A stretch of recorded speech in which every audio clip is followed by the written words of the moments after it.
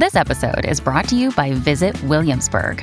In Williamsburg, Virginia, there's never too much of a good thing. Whether you're a foodie, a golfer, a history buff, a shopaholic, an outdoor enthusiast, or a thrill seeker, you'll find what you came for here and more.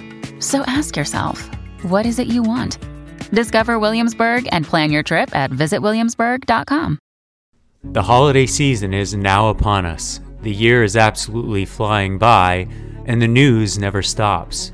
That's why we at the DSR Network have expanded our programming to cover even more of the world's events. We hope you will consider supporting our work by becoming a member. Members enjoy an ad-free listening experience, bonus content for virtually all of our shows, an invitation to the member-only Slack community, and more. Best of all, if you become a member in the month of November, you can take 50% off the membership price for the first month. Visit thedsrnetwork.com/buy and enter code STUFFING at checkout. That's thedsrnetwork.com/buy and code STUFFING. Thank you very much for your support.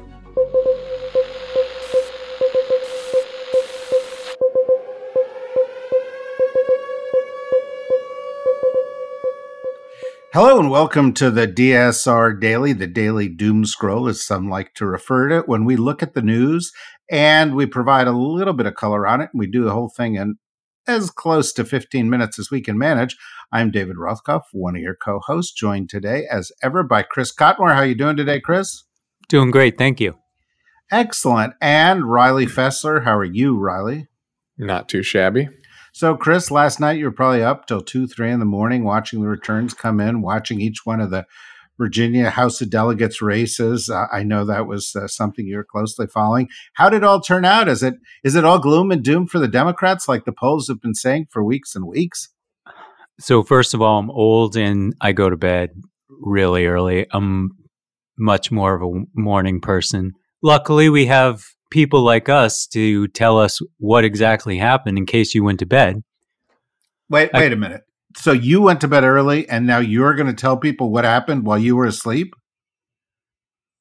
That's right. That's the news business. Okay. What do you All think what does Savannah Guthrie do? She sleeps. She has to. They get up at 3 in the morning. Yeah, I know, but they sleep through the...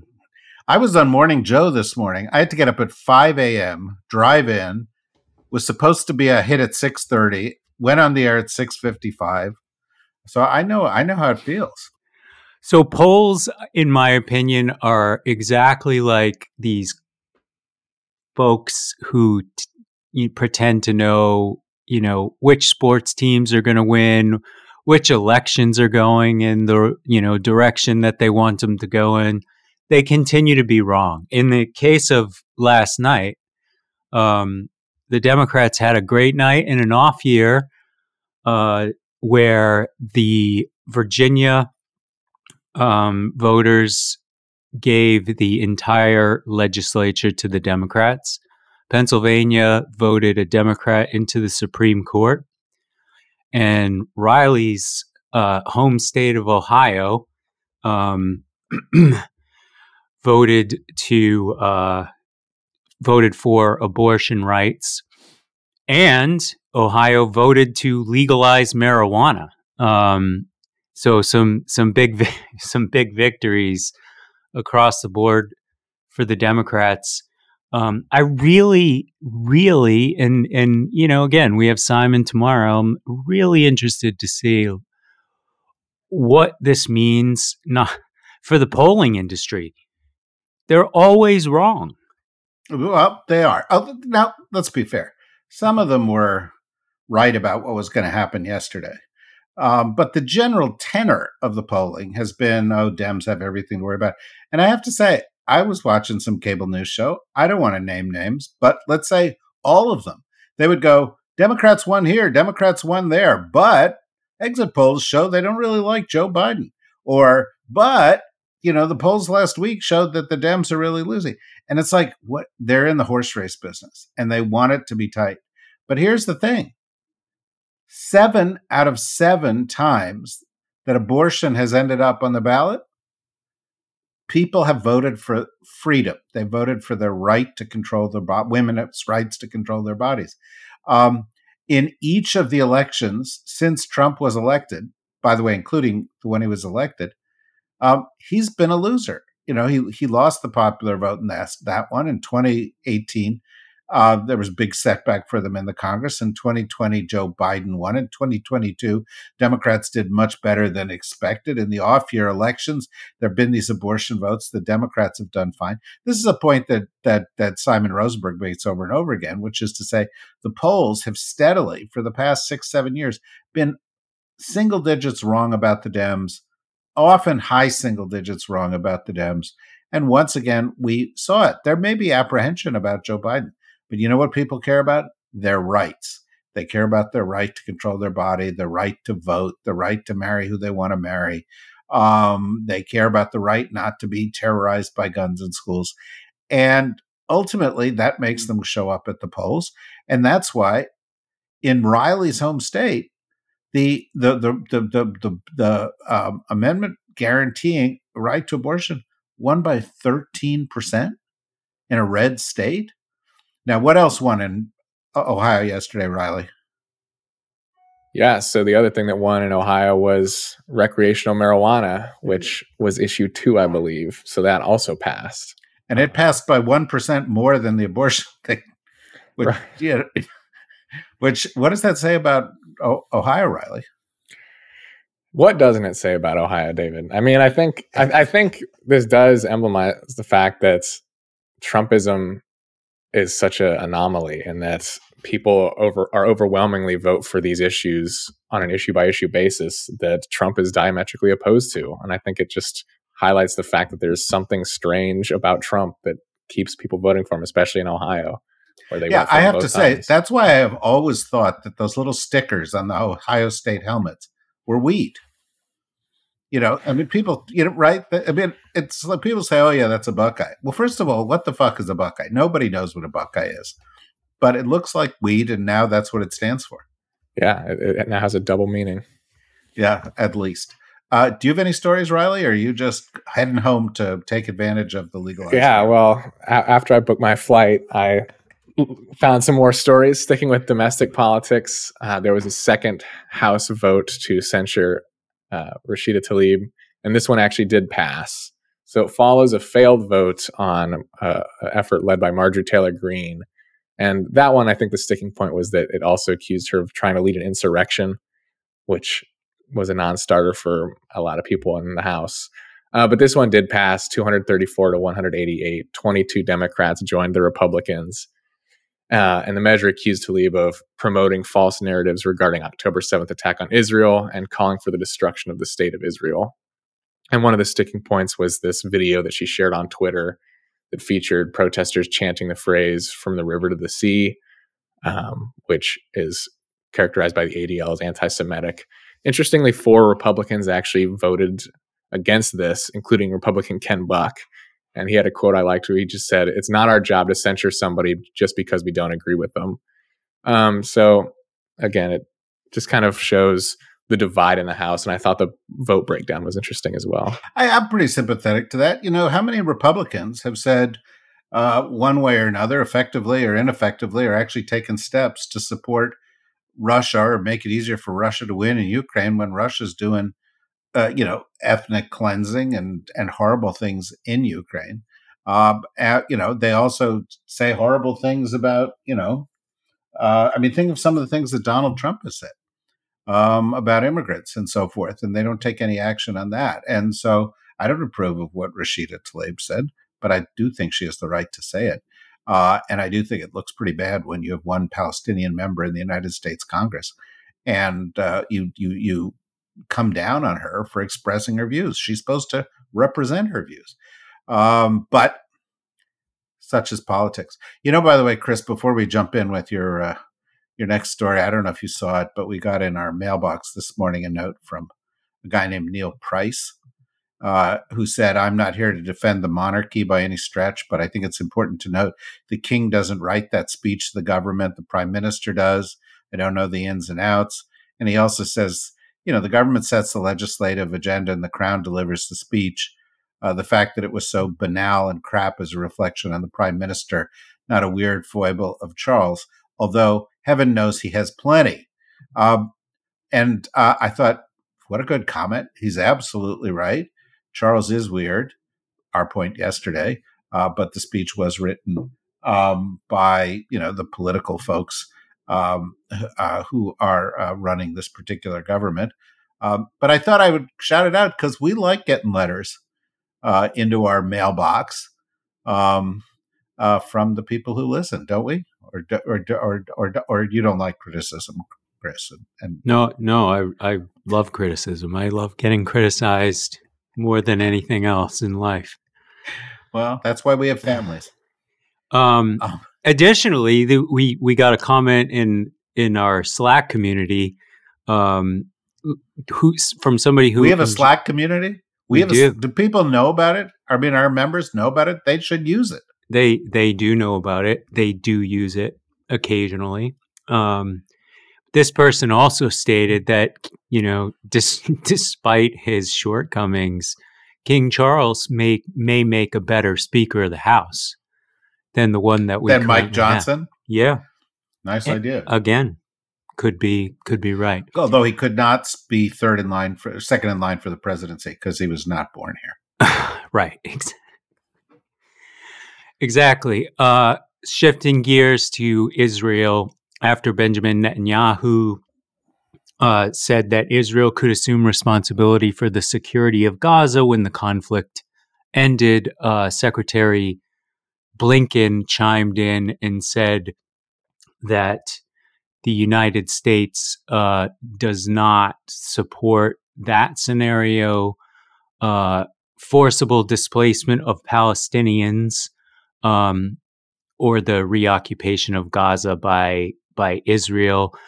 He supports potentially a transition period. What that might look like is anyone's guess.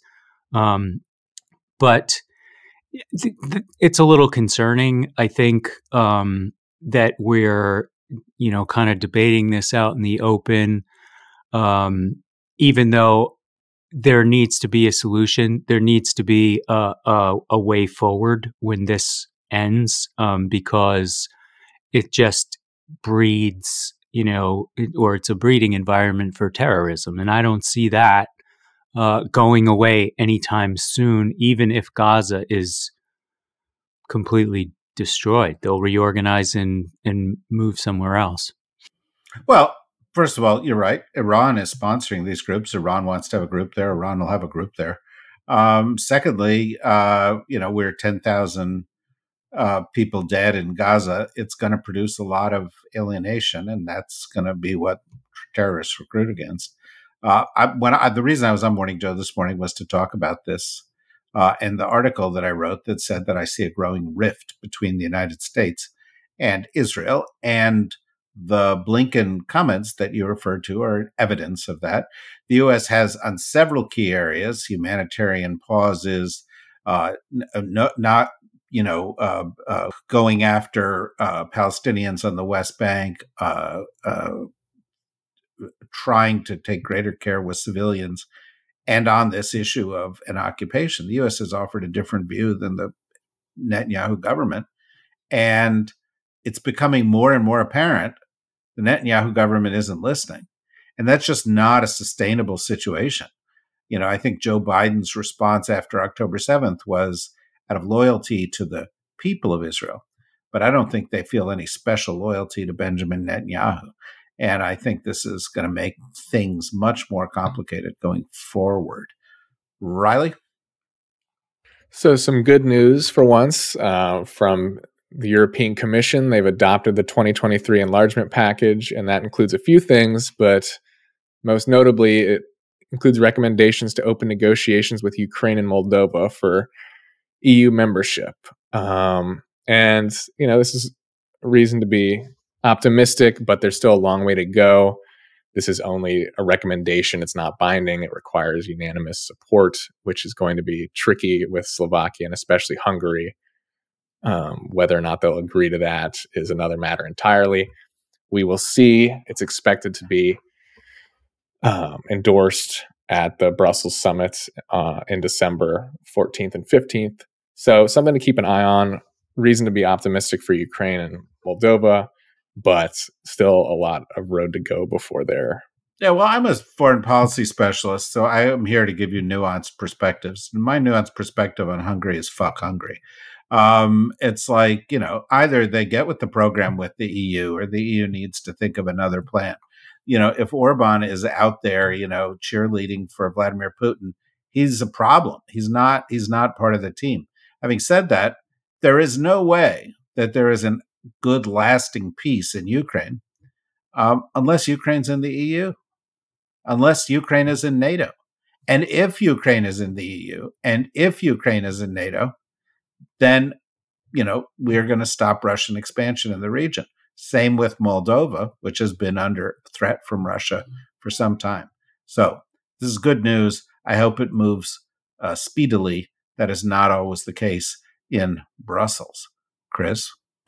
As the attention continues to be on Israel and Ukraine, it's important to continue to remember that there are other humanitarian crises in the world, not least of which is in Sudan, where Sudanese paramilitaries launched an offensive in Darfur, resulting in the killing of various or destroying of various towns and killing of civilians in a camp that was designated for families who were displaced. I am certainly biased, but one of the things that, I'm proud of with, the work that we do is that we try to bring attention to, all of the issues that are going on in the world. And there are certainly a lot, and it certainly isn't always possible, but it's important to continue to pay attention to what's going on outside of the Middle East, in Africa, in South America, because they are important to our relationships around the world. Yeah, it's really important to bring this up, and one of the reasons that I think this daily podcast is useful is to guide people's attention to other issues, because there are scores of conflicts in the world today. There are scores of humanitarian crises in the world today. They are not just the ones that are in the news. You have seen how we can drop our attention from Ukraine and just shift it all to Israel and Palestine, in the blinking of an eye. And there are hundreds of millions and billions of people who deserve the attention of the world if we're trying to build a functioning global community. Riley? Yeah, so my final story definitely geared toward us in DC, but it does have international implications, and that's that the National Zoo is sending back their pandas today. It started this morning. Oh. The trucks came. Oh, come on. I know. It's sad. Did your mother see the pandas when she was here? She did, yes. So we've seen the pandas. She was like the last person to see Actually, her most recent trip, she did not. We tried to see them and they closed off the exhibit. So I did not get to see them recently before they left. But yeah, it's sad for DC, but also, this program's been going on for over 50 years. It started when diplomatic ties were opened after Nixon's historic visit to Beijing. So it is emblematic of a definitely frostier relations between China and the U.S. So it's a shame. Hopefully, as we've mentioned recently on the show, China seems to be making a lot of overtures to increase diplomatic ties around the world. So hopefully this is a temporary situation, but it will remain to be seen.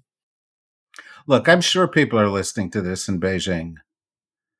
Xi Jinping, Wang Yi, foreign minister, you're coming to the U.S. in a few weeks.